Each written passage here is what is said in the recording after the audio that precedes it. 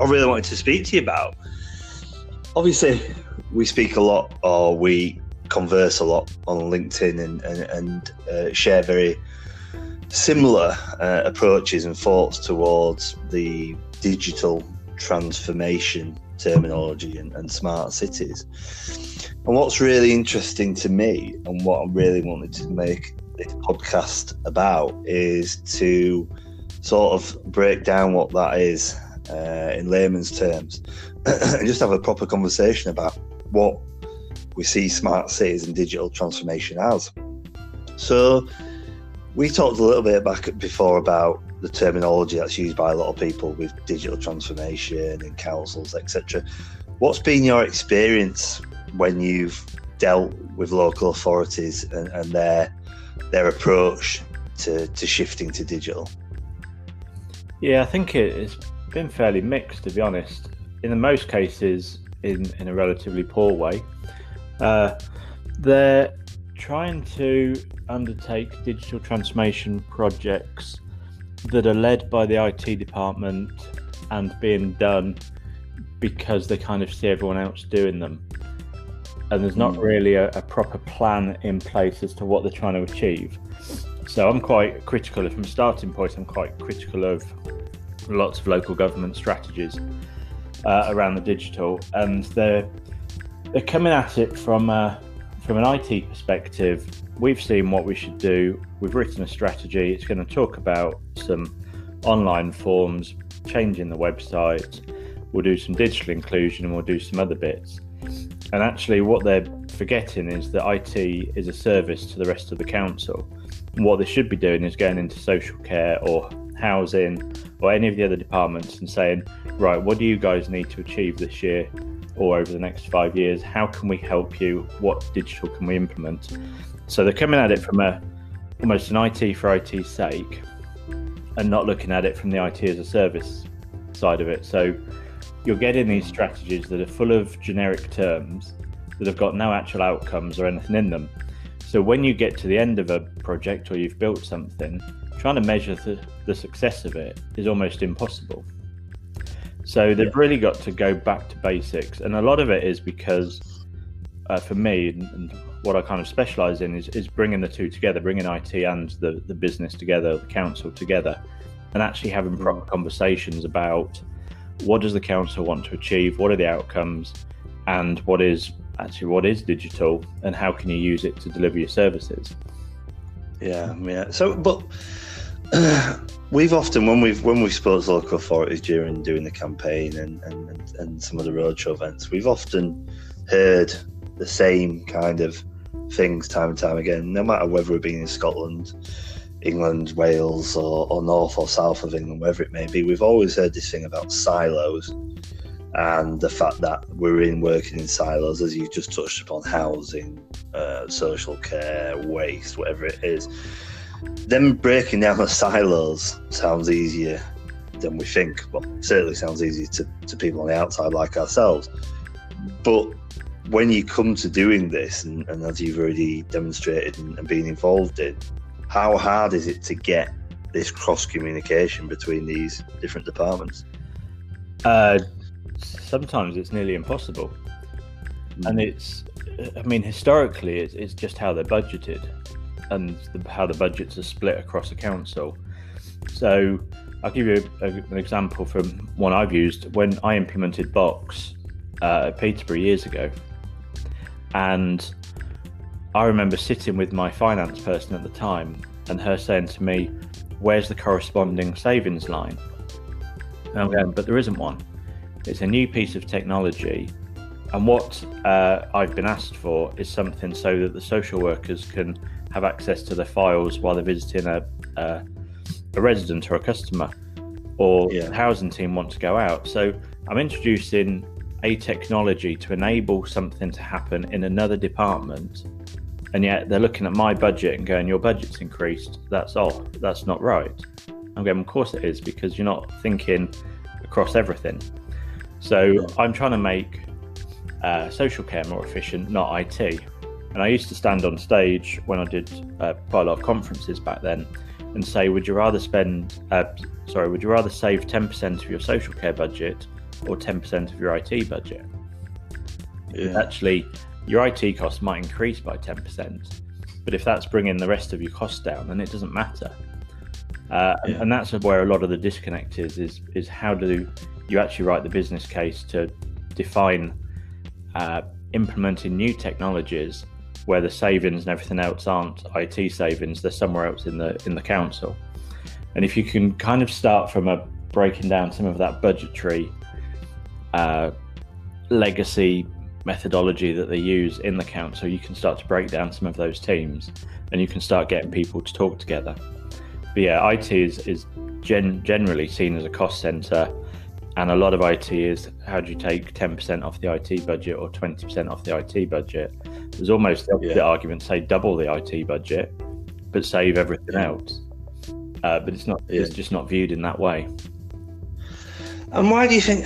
I mean, there's obvious reasons for why it is. As you says, it's historically and fundamentally built like that as local authorities, local government, and even civil service across central government it's built in a way which is difficult to transform. But why do you think that they have that perception of it being about that?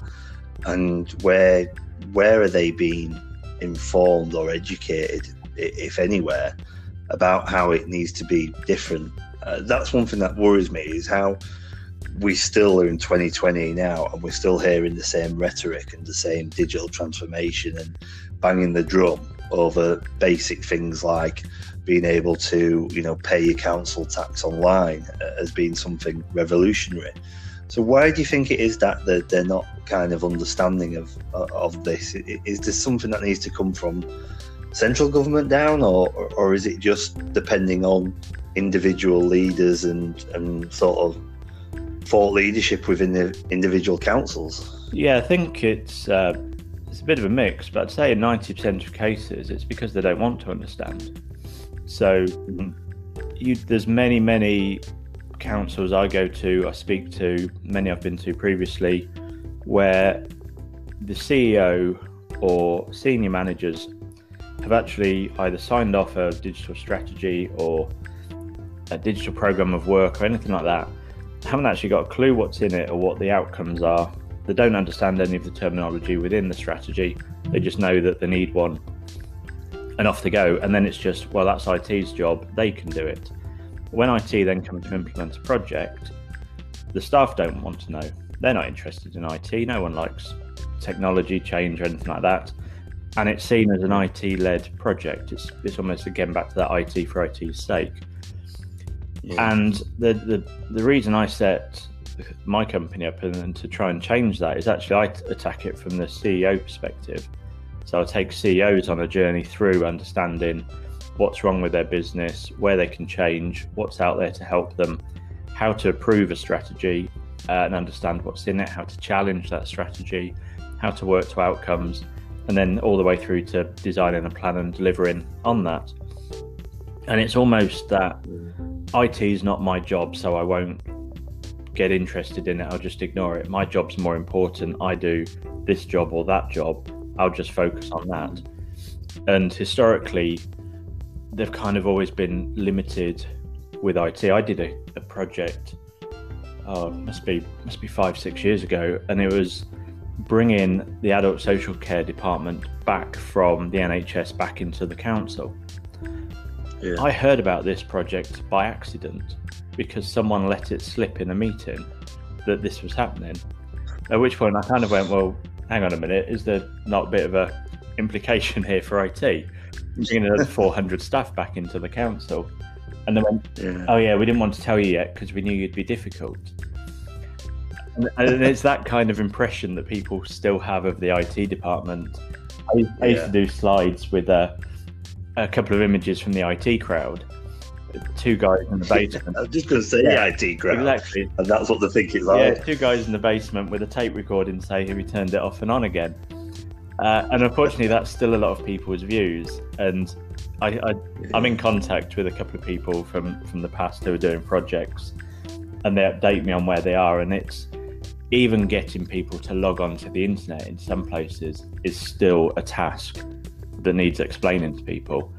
And I'm quite clear that if it doesn't come from the top and people aren't really standing up and saying, this is what we're doing, these are the changes we're making, and me as the CEO or me as the senior director is going to lead this, and I'm going to adopt these tools first, then you're onto a loser with a lot of it. Yeah, definitely. I mean, that's probably what we've seen when we've been out and about. There's a handful. There's literally a handful of the local authorities we could say that exists in, and that approach has been taken. I won't name them actually, or say some of them, because I don't want to give others discredit some of the other local authorities who are trying to advance under difficult circumstances. But there is a number of them that do have that, and there's a number of them that you can actually point back to the fact that they've had a top-down leadership and openness to embrace different aspects of technology. It's clear that that's the case, and also it's clear that the individuals that are being tasked from the top to get on with it are innovative and enthusiastic, but also realistic. They're not caught up in this this cloud or this bubble of what it can look like. That they approach it individually based on their individual pressure points. You know, if a city, for instance, or a local authority is struggling with its adult social care, which many of them are, and many of them will continue to do so, then that's where their first point of call must be with any kind of transformational project. Yeah, got on that's key. So what then? I would say there is a lot of good stuff going on in local authorities. There's also a lot of bad, but yeah, understanding what your pressures are in your council and where you need to be means that your strategy can't be a generic strategy. It has to be a very focused one. Peterborough had huge social care problems. It was our biggest issue by far. We had such a low kind of life expectancy. It had one of the highest differences between different areas in the country. It was bringing in, I think at the time, we were something like the third or fourth fastest growing city, but we were growing through manual labour jobs, not through kind of high-end, high-tech jobs or anything like that. So they're things we tried to address. And actually in my talks that I used to do, I generally used to end them with, this is what works for me in Peterborough. But actually it might not work for you because you might have different pressures or a completely different demographic of people who live there. You take somewhere like Eastbourne, where it's a predominantly elderly population. Let's call it a glorified retirement village. But what you can do from a technology perspective is therefore very, very different to what I could do. So it's about kind of looking at what other people are doing, but then bringing it back to your city, your place, and saying, right, what are our biggest pressures? Where are our funding problems? What do we need to do and what do we need to deliver? And let's not just put, as you said earlier, stick some forms on the website so you can pay your council tax. That's great. I contact my council once a year, if that. That's normally when I move house. And there's a lot of people like me, so don't spend money on me. It's pointless spending money on giving me a good service because it doesn't matter. Your money is being spent elsewhere, and that's what you need to target. Yeah, but saying that, you always get this kind of approach, and I'm relating this more to the terminology around smart cities, is that you get, over the years, many have tried it, whether it's been the Innovate UK's, whether it's been central government led, about this blueprint, what they refer to, again, another kind of buzzword, a blueprint for what a smart city should look like and how it can be utilised. Now, I was under that myth of thinking there could be a blueprint for a city until we actually started to go around the country and visit up to Perth and Scotland and meet different authorities from all over the country. And as you rightly say, that doesn't work because depending on where you are, south or north, there's already a divide there in terms of affluent and also issues around manufacturing, skill base, etc. So you can't really do that, but you can, as you said, demonstrate projects which can be successful and cost effective and see whether or not that can be implemented in your area or what you can take from that project to utilise in your area. But do you think that there's a lack of actual examples to do that? Because I kind of thought I'd be seeing more as I went out of more real innovative projects, and I don't see many of them.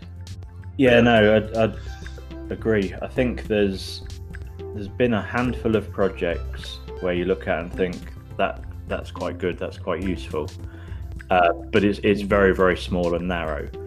And again, it's almost as we've just been saying, every city is different. You can't judge what London's doing based on what Dundee is doing, for example. They're very, very different places. And what a lot of these projects aren't doing is looking at the outcomes and what they're trying to achieve. So for a time being, SMART was literally, let's throw some sensors in and let's do some stuff and see what happens. And it's almost why I really dislike parking apps, the ones that tell you where an empty space is. And it's not actually because the parking app itself is bad. It's because what they're talking about realistically is saying, use this parking app because it cuts down emissions.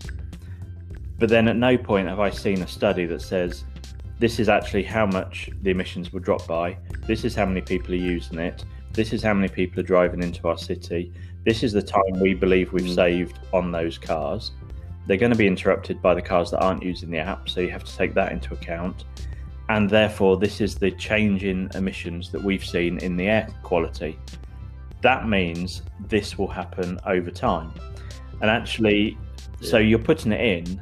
If you're going to sell me a parking system because it makes the air quality better, then prove it and actually showcase how much better and what difference that means.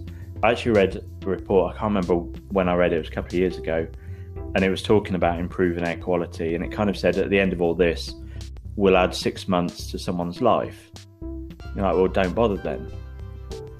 It's not worth it. It's a huge investment, huge change to add 6 months to someone's life who's probably already living in a retirement home. Doesn't want to be there. I mean, that's a very cynical way of looking at it, but is the improvement. But you can't help yourself being cynical, can you? I mean, that's a good point you bring up, but it's a cynical way of looking at it. I'd probably say that, and speaking on behalf of yourself, I'd probably say that we do take a cynical approach. I certainly do when I post up on LinkedIn or I talk. It's often cynical, and sometimes annoyed at myself for being like that. But to be honest with you, as I just went before, I've not really seen anything that's proved otherwise. You know, I won't name where we were, but somebody presented a 25-minute presentation on how they managed to reduce freedom of information requests within the council. And I thought, well, if that's smart, show me, you know, I don't know what a big project would look like. And again, that what really just made sure that they reduced some of their time in the local authority between a few people on an Excel sheet. So I am cynical of it, because as much as I'm running a smart cities campaign, I actually don't think the cities are operating smartly. And I think it's a terminology which doesn't really sit well with me anymore. But from that perspective, to go on to that slightly, do you think that there has been a narrative that's been pushed from funders, competitions, other organisations, and even big technology firms, which is, this is what a smart city can look like, and let me sell you the dream? Yeah, I think that's true of smart cities and digital. I hate the word transformation, but I'll use it. Digital transformation. I think half of it is a marketing exercise. And unfortunately, again, the whole smart city stuff started from a technology perspective. It was implement this, do this, change this. I went to the Smart City Expo in Barcelona last November and walked around for the day, and I'm just looking at it, and I could only do a day. I flew back the same night because there's nothing. There's nothing there of anything that's producing outcomes. It's great Dubai have got some robots in a mall, but you don't need them. That's just showing off that we can build some robots. They're not really helping in any way, shape or form. Well, in a way, over in Dubai, they've just got more money than exactly. They can demonstrate. They can throw money at technology, but really, if you're coming back to being smart, then you change the terminology slightly. So originally, smart was about sensors that spoke to each other, didn't involve people in the process. doing all these things. You don't need that. If you think about smart as we're doing something smart because it improves something, then it doesn't really matter about the technology. You're making it a people project. So instead of digital transformation, I talk about digital efficiency. I think it brings up a different kind of mindset. Transformation is that whole scale change across a business or across a council. Efficiency is, how do I make your job easier? How do I make you better at what you do? And you can look at it from a city perspective too. Go, how do we make the city more efficient? How do we get people around it better? How do we make the hospitals more efficient, ins and outs? And again, attack it from that angle of what's the problem in the city? Is it healthcare? Is it social? Is it jobs? Is it one of a number of things? They're the things we will look at, and we'll look at how we can provide technology and solutions to enable that for the outcomes to be achieved or to be accelerated. I know a couple of guys who run a company that sells smart benches, and I really like the guys. I quite like the product. It's a nice product. But what problem does it solve? It allows me to charge my phone in a park. Brilliant. Well, charge it at home before you go out. You haven't fixed anything. I quite like it. I will give them this. I do like it when they're looking at railway stations and platforms and things. You can sit while you're waiting for a train and charge it. That becomes quite useful. But so many councils just go, let's do that because it's a showpiece project and we'll put it there. And actually, Peterborough won World's Smartest City back in 2015 or 2016. And it was that against Dubai and Los Angeles and Buenos Aires and all the major cities, and Peterborough came out top. And actually, the reason we came out top wasn't to do with the technology side of it. It was everything else they were looking at around the circular economy and how to improve the levels of waste within the city. So a really good example we gave, and we used to give the bags away, was in Peterborough, there's a company called Master Roast Coffee. They get hundreds and hundreds of Hessian sacks of coffee delivered to them every week. Those Hessian sacks were going in the waste. We actually set a company, or helped set a company up next to it, that takes those Hessian sacks and turns them into bags for life and then sells them. And it was simple projects like that, looking at different areas of the city. What are the individual problems? What can we do to change it? How can we bring some of those businesses together? How can we get them talking? If you're a manufacturer, let's say you've got a really good set of tools within your business, you've got all the latest drill bits, you've got 3D printers. If you only run 9 to 5, what problem is there with someone else using your tools 5 to 12? And in return, them giving you part of their service for free. So there's lots of things around smart and smart cities that have got nothing to do with technology. It's about connecting people, talking, thinking about where there's opportunities. Marmite's a great example. It's just a waste product, or it was originally a waste product that's now turned into Marmite. And so there's lots of ways of thinking and looking at stuff that can be done differently. Well, that's the kind of thing that I suppose, because I want to move on a bit onto coronavirus impact in a minute, but in a way, I suppose that's kind of what we've seen with the PPE, isn't it?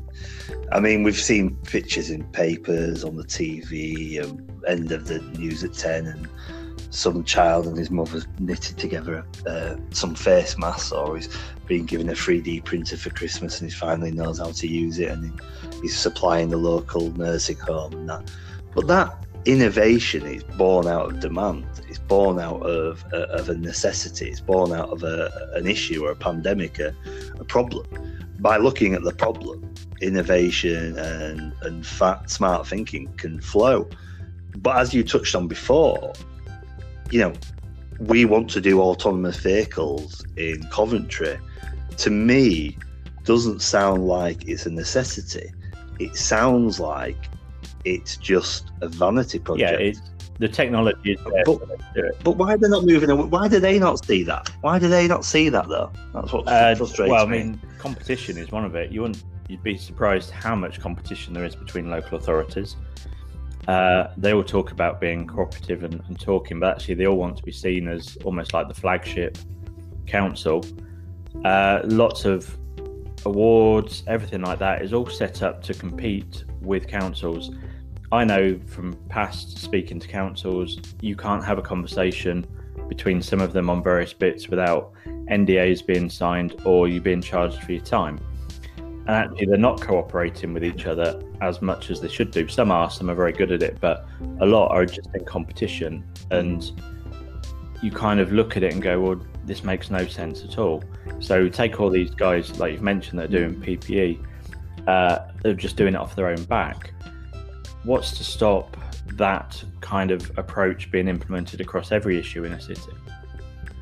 So if you've got spare capacity, spare times, machines that are spare, staff that can sometimes help out, there's no reason why you can't do that. And one of the biggest things that people can actually do is talk to each other. And I push this through my model that I coach, and I push it through when we're talking about people talk about having a digital culture. I'm not really interested in that. You'll get to that point, but the first thing you have to do is have a communication culture, and you have to have people speaking to each other about what are our problems, what can we do to help, and then having those people step up to the plate and do that. Yeah. I think that to me, it's a podcast for another day to talk about procurement, for instance. But the barriers to adoption of technology are, for me, systematically flawed. And the reason when we've been working along in life sciences, we've not seen the rapid uptake of innovation in the NHS due to that fact. I think it's the thinking and the sharing, the collaborating. If I go to Yorkshire with Leeds, Barnsley, Rotherham, everything, I'd expect Yorkshire to work together, not them to work individually. I mean, driving from between two of these places and utilising the same roads and stuff would lead me to believe that sharing thought leadership and thinking and working collaboratively would be far better for the whole region rather than just individuals within each town or city. But having spoken to local authorities, I have to agree with what you just said. The competition between each other and this secrecy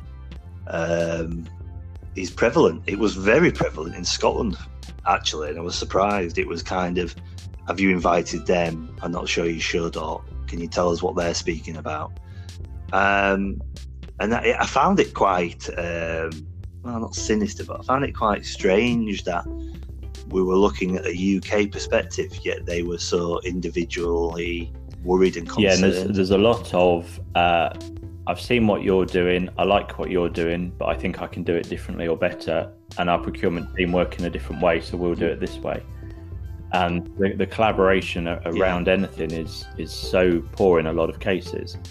And but like you said, you've got regions, you've got cities, and I know there are some things they want to compete for. They want to compete for jobs and bringing people into those towns. But fundamentally, in a lot of places, the biggest issues are going to be health and social care.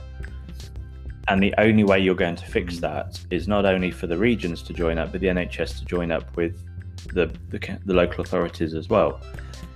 And an issue around that always comes back to budgets and who gains the most from either. But you've got to kind of get over that and say what's the best for our city, our region, or the whole of the north.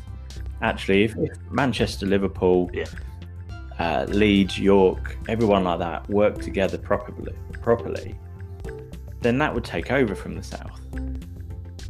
But it's seen as individual cities doing individual things, all competing in your own northern territory.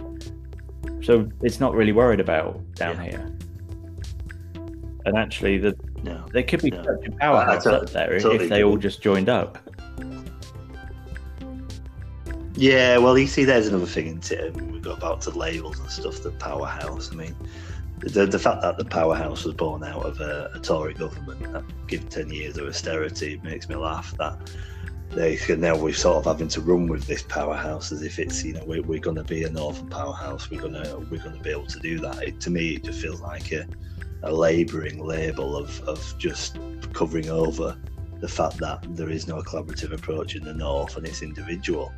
But moving on to just COVID-19, obviously we've sort of conversed and spoken over the last year or so, or maybe in terms of what smart cities are, and we've explored different aspects through posts, articles, and business and services we've conducted. But what we're faced with now, and I'm going to have to use that awful word, unprecedented, is something that we've never been able to sort of understand or discuss in the past, because we never faced it. But from your perspective, what do you think this will do for cities and towns?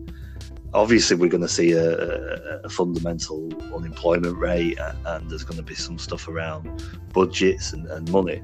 But is there an opportunity amongst this to actually transform cities for the better? Yeah, I mean, I'm going to address the unprecedented bit first, just because while I've been in lockdown, I've been watching The Tudors, which was a TV series from about, I don't remember, 10, 15 years ago or so. And they had the sweating sickness. Yeah. And in it, once someone got sick, they were isolated. They set themselves apart. It's around Henry VIII. He locked himself away in isolation. He sent the Queen away to be isolated in Ludlow Castle. He sent Anne Boleyn away to be isolated in Hever Castle with her family. They locked the doors and they shut everyone out, and they kept a distance from everyone. So, unprecedented in our time, yes, but it's happened 500 years ago, and it's happened throughout those phases up until now. So actually, we should be better prepared for things like this happening. It's not new. We've had big illnesses, big diseases. We've seen what's happened. Everyone learns about the plague at school. We know how bad that was in those times. And actually, what I think needs to happen is we probably need to come out the back of this. And yes, some councils have done kind of really good work on getting some information up and some forms up, and we've gone home and we've worked with Zoom and we use Teams. Haven't we done well on digital? No, you just use things you should have been using for 5 years. But what they're going to need to do is get back into work, and then stop and take a pause and basically go, okay, we've done some stuff very, very quickly. We've thrown it out there. We had to do that. We've now got to sit down and work out what we think will happen over the next 5 years. And then you can start to think about those cities. So let's look at the news that we saw about Venice and how clean the water is, and the fact that you can see the fish in the water and everything else. Venice now needs to sit down and go, okay, do we now limit the time that boats can come through the city? Do we limit how many boats are coming through the city? What's the impact of that going to be, and how do we use what's happened as a force for change? Cities, we know the pollution levels have dropped massively. There's much fewer cars, or many fewer cars on the road. So again, how do we now take that forwards and say, okay, us as a council, us as a business, we also want to carry on that of having less cars. So we are going to make our staff more remote. We're going to allow them to work from home. They don't have to work set hours. We'll get rid of 9 to 5. I'm an advocate for actually getting rid of hours out of contracts completely, and saying you don't work a 35-hour week, you work a week that's got a set of outcomes to be delivered. If you do them in 15 hours or 40 hours, that's fine, but you have to deliver these outcomes. If I write you an IT strategy or digital strategy, and I say it will be on your desk on the 15th of the month, how I get to the 15th of the month is irrelevant, as long as I deliver it on that day. So I'm a bit of a night owl. I prefer kind of starting work at 11 in the morning, but I work through till 8, 9 o'clock at night, sometimes through till 3 in the morning if I have to. And it's about thinking about flexibility and remoteness of staff. So it's really what we're trying to achieve here, isn't it? We're trying to say what worked well, in the sense that what improvements we welcomed, as you say, Venice with their air pollution, less cars on the road for causing that. Where we saw those benefits, which we'd always maybe dreamed about having or achieving, we need to be looking at how we can make that something which continues with or without. Yeah, and even pandemic. Even on the softer side of it, how many people actually stepped up to help? And it might just be as simple as I went and did the shopping for my neighbour, or I went and spoke to my neighbour because I know they're isolated and lonely. They've been isolated and lonely for the last 5 years, but actually we ignore them as a society. And if you can get to that point where, even from a council perspective, a local authority, if you've got almost that army of volunteers who are willing to help you and to go out and do these things, life becomes much simpler for the council.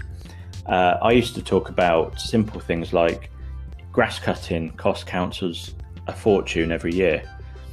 And ultimately they start to get rid of sports pitches and playing fields and everything else.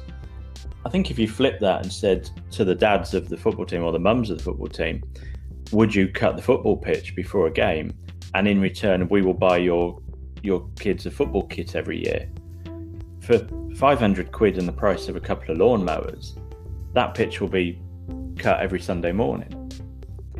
And it's little things like that of just thinking very differently around the problem and the solution. It doesn't have to be, right, well, we'll outsource it because we can get a 10% better deal through a major company. It's residents want to live somewhere nice. They want to live in nice cities with access to services that they require, decent level of hospital care. They don't want to be isolated. They want to be a community. And actually, we've eroded that over time. And something like this pandemic, I think, can help almost shift the thinking back to, right, community first. How do we all help each other? How do we make where we live better? I know there used to be a place near Peterborough, actually, that I can't remember the actual town or village, but they used to have a big grass square in the middle of the town, and you used to be allowed to fly tip on it. So you could come in, there's a designated area, and you could drop everything in one area. What happened over the week was that the scrap collectors would come and take all the metal away, and then someone else would come and take some of the other bits away. And actually the council would then come and collect it on a Friday, but they were collecting a fraction of what was dropped on the Monday. So again, you and I know, if you put your washing machine out the front of your flat, it's gone that night. There are people driving around looking for scrap and looking for part, and they will take it away. And all this was saying, well, why don't we just put that into an organised solution? We will tell all the scrap merchants where it is. We'll tell them what they need to do. Drop it there, come and collect it, and away you are. And it sounds silly. I'm laughing just because to me also as well, it just excites me to hear such things, because the thought of just thinking like that and making, actually, you're right. And when somebody like yourself just brings an example like that to your attention, you kind of think, it does, doesn't it? It does. That does make sense. And you know, it's just, it feels like a revelation, but at the same time, it just feels like that makes sense. And anyway. I think a lot of it does, and they're just either worried about the perception or anything like that. I mean, again, perception, councils are so scared to make mistakes or to be seen to be making mistakes. I mean, I went to a couple of conferences in America when I worked at a council, and the lengths they went to cover my arse for that trip was unreal. And I was going to talk at a conference, and it might have cost a plane ticket and a hotel. I wasn't exactly in a glamorous hotel. I was in one of the worst areas of San Francisco you can be. But I went to a conference. I learned more in that conference, being there for 3 days, surrounded by business leaders and thought leaders, and hearing the likes of Tim Cook speak and various others. I learned more in that 3 days than I probably learned in the entire year. But if they'd have spent the equivalent money on e-learning or online training, no one would have batted an eyelid. But because it was America, it's like, it's a big thing, we need to make sure we're covered. If this comes out in the press, this will happen. It's like, well, just tell them why I went. I went to learn. I went to talk. I went to go and give them the Peterborough model, explain what we were doing, get some interest in the city. But B, I went to learn. And you can learn so much from going to these conferences, but people are scared of putting the hand up and saying, I would like to go to this. The Amazon conference it's in Las Vegas every year. It's an amazing conference. There are thousands of sessions. It's very technical, so I wouldn't advise that one for business people. But you come away from that with more learning in a week than you've had in the last 5 years. And yet fixation is it's Las Vegas. You're going, I was in a hotel from 6 a.m. till about 9 o'clock at night in a basement, in a room, listening to people talk about technology. Which bit of Las Vegas do you think I enjoyed? Whereas the council think it's Ocean's 11. And we flew out on Sunday. And I remember I was with a couple of guys I used to work with in a private company. And we flew out on the Sunday. We got there late Sunday night. On the Thursday, we stood in the foyer of the hotel. And one of them actually said, do you realise we haven't been outside yet? And I was like, what are you on about? He went, we haven't left the hotel since we got here. And we hadn't seen daylight. And we actually went and stood in the car park of the hotel for half an hour to get some sunlight before we went back into the conference. And again, just learning knowledge, and it's going back to that kind of communication and sharing and talking to people. You're meeting people at these conferences from across the world, and you can have those face-to-face conversations. What are you guys doing? What are you working on? Why are you attacking it that way? We talk about our health and social care issues, but let's go to Malaysia and see what they're trying to do and how they're trying to achieve the same response. And let's start some of those communication channels going globally. We're all... Yeah. You're right, though, about the online thing. If you'd have done an e-learning thing, it's like, right, we've got an e-learning thing here, let's go for it. But if you go and say, we're going to go travel to here, then it's immediately... dispersions are cast, even though that e-learning thing will probably sit on the intranet of a local authority for a year. You click through it, and you can take the test as many times as you want at the end, and you need 60% to pass. Like half the time you can do that without even reading the course material. And there's so much to learn, and this is again something I bring back to the CEO side of it. Is in the book that I've written, it's pushing CEOs and senior managers to actually go to IT conferences. I've been to so many, and to be honest, it's 99% male to start with, and then it's probably about 60% over 50s that are there. That's a local government IT conference. Yeah. Would that be a local government representation at any of our events? And it's the same people talking. I came off the conference circuit because I think people had heard me enough. I'd done pretty much every conference you could think of. And you're kind of going, right, I'll step aside, and who's the next person now to come in and say, well, either we've seen what you've done and we've changed it, we've adapted it, we've done it this way. And you didn't get that.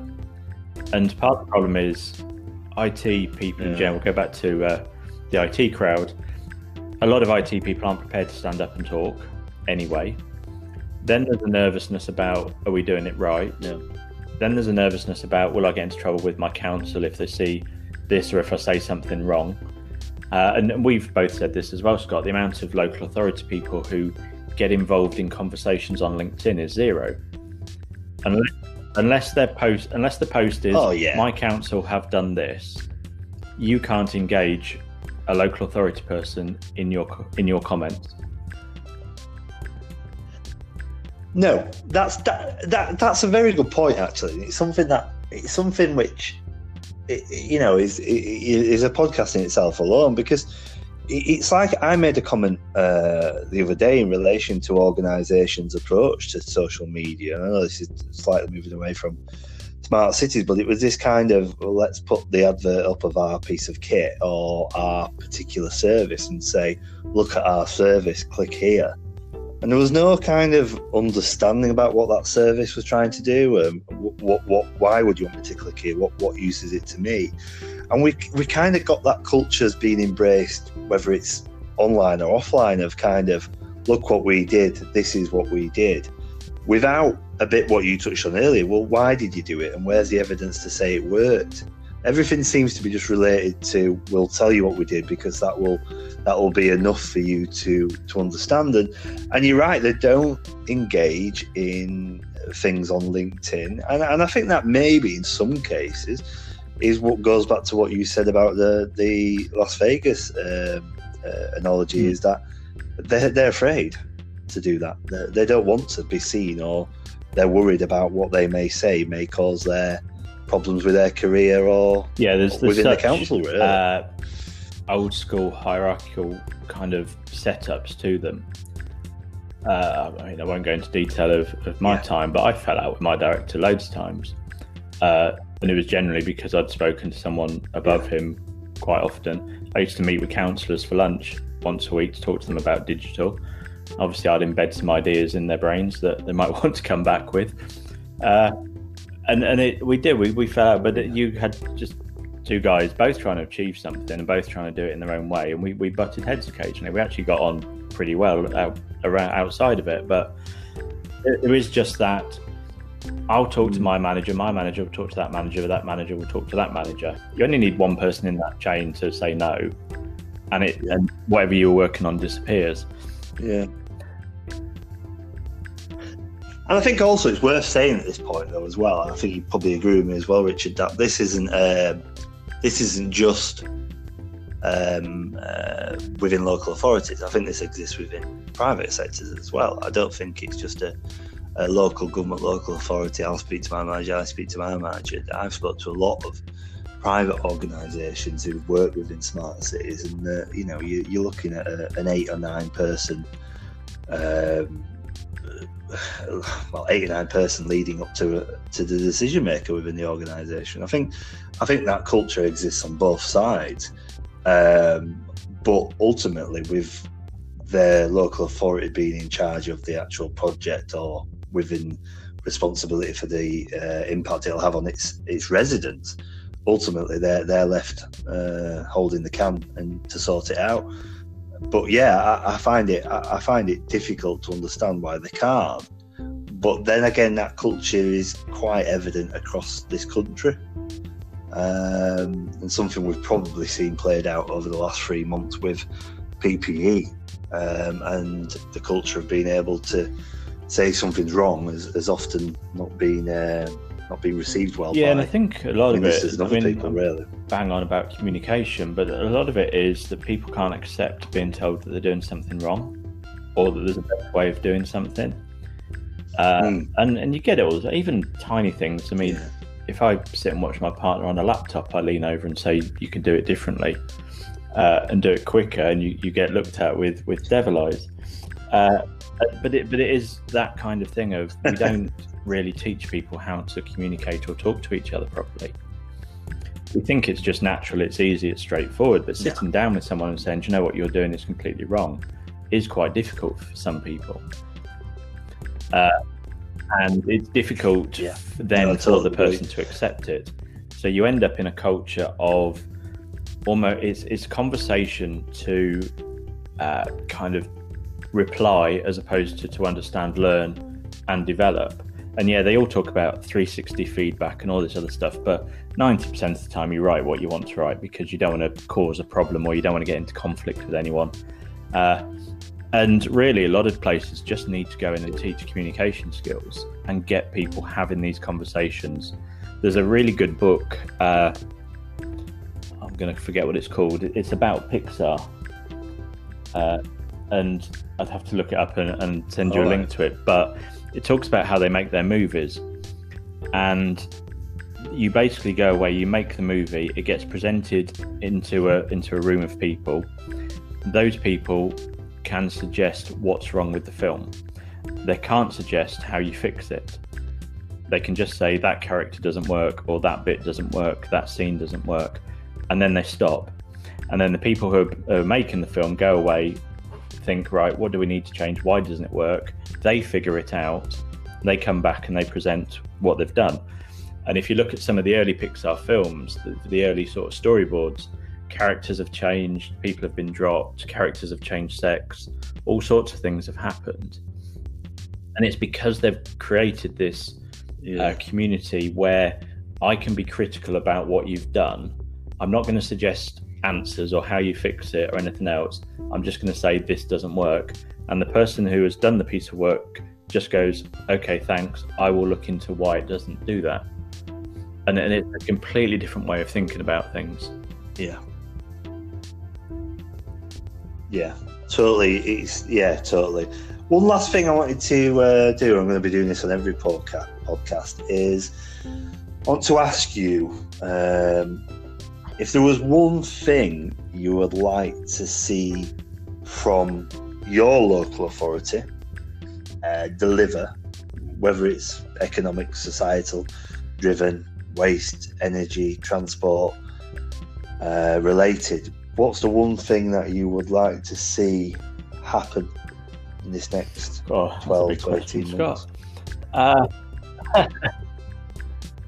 know it is. That's what the point. It's kind of I would like to fix the whole thing. I think there's so many different things we could look at to do and do better, and there's a lot of things that they do and they do quite well. But what is the one thing you'd like to see which affects you or your family? Yes, I think you feel will bring the greatest benefit. I mean, it's difficult. I moved to Brighton a year ago, so I wouldn't exactly call myself in depth in knowledge of what happens, but I know that Brighton as a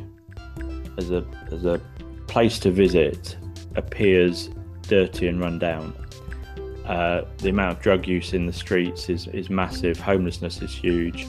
Alcoholism is huge. You come out of the station and you're just met. The first street you walk down is disgusting. It's a horrible street, and they don't seem to be doing anything about cleaning that up. And there's lots of people who need lots of help to change their lives and need support around that. So I think really, looking at it logically, Brighton could be an incredible place, and it could be a really nice place to live, and parts of it are. But your initial impression when you first get here is almost of a dirty, run-down, drug-riddled place. You can walk down the street at 1 o'clock in the afternoon and there'll be someone having a wee in a doorway. That's common to see that. And it is about kind of going to the root of the problem. Again, it's not just take someone homeless off the street and put them in a house. It's everything that happens around that. It's housing quality, it's jobs, it's the actual environment. So I think there just needs to be a bit more of a city plan of how do we create that employment here. We obviously know a lot of people in Brighton as well were employed in the airline industry. They travel up to Gatwick or Heathrow.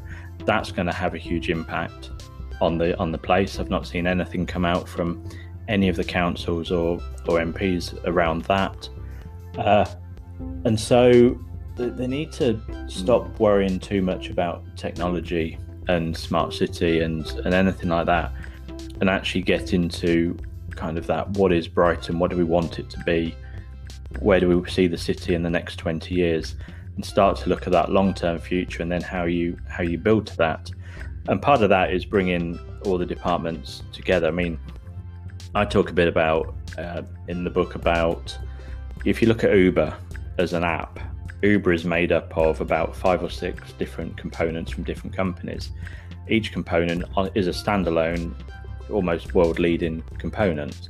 They use Twilio for communications, they use Amazon for infrastructure, Google Maps for obviously the mapping, and various other bits. And you go, okay, so what they've done is taken the best of breed, brought them together and made it much better.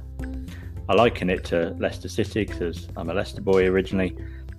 We took a team of journeymen, we put them together, we won the league. The sum of the parts was better. So again, coming back to your point of breaking down those silos, we don't see those multidisciplinary teams across the council working across projects. And one of the smart city things I bid for, I think where Manchester won the money, was looking at how we look at education and schooling and say, look, we could have someone who's failing at school, and it could be down to their homework or something like that. They're not completing the homework, their attainment rates are dropping.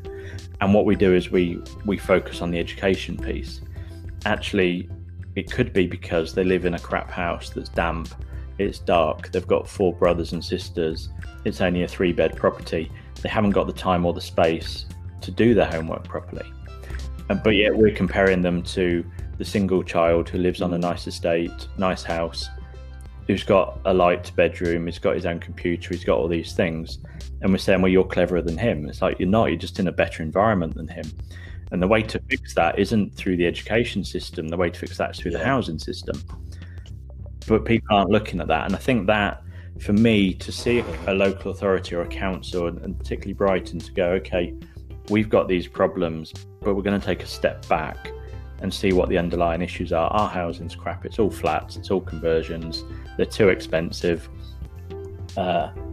People can't afford to live in the nice bits. People can't afford to live where they want. It is a massive problem, and one that you just need to attack from completely different angles, and almost ask yourself the 5 whys, going back to that. Let's try and not fix an issue that's actually, the problem is somewhere else. So just seeing that happen, and that conversation between the council and the citizens and everything really happen, I think would not just help here, I think it would help everywhere. Yeah. Finally, Richard, just before we go, the book, can it be, what's it entitled, and can it be downloaded from Amazon? The conversations with the publisher are progressing. The manuscript is done. We're just now in the kind of the final edit, and obviously doing book covers and various other bits that you have to do before publishing. But yeah, it's a look at my methodology for delivering digital. It's aimed at kind of CEOs and chief and senior managers. It's the flip of, instead of getting the IT involved in the business, it's how do we get the business involved in IT. It takes them through a 5-step model of discuss, discover, decide, design and deliver, steps within each, and it kind of explains what the issues have been, what the method is, and then what the outcomes of that will be, and how you can take your business forward or your council forward. And it's just a different way of looking at things and thinking about the issues and the problems you've got. So yeah, hopefully next month or so, next 6 weeks, that will be formally launched. Brilliant. Well, when it is, we will obviously share it with our audience and members. Richard Godfrey, thank you very much for your time today, and cool. Thanks for having me, Scott. I'll speak to you soon. Cheers. Thank you. No worries.